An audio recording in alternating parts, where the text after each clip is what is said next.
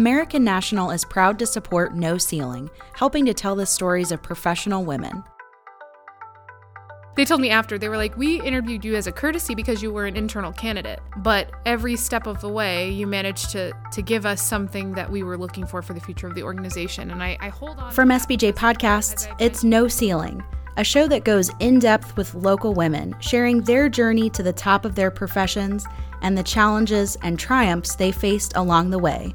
I would say that punctuated the rest of my life going forward. Because you never know what opportunities are going to be presented to you. They're rewriting the script on success. We found out that stuff really doesn't matter. That's not what is important.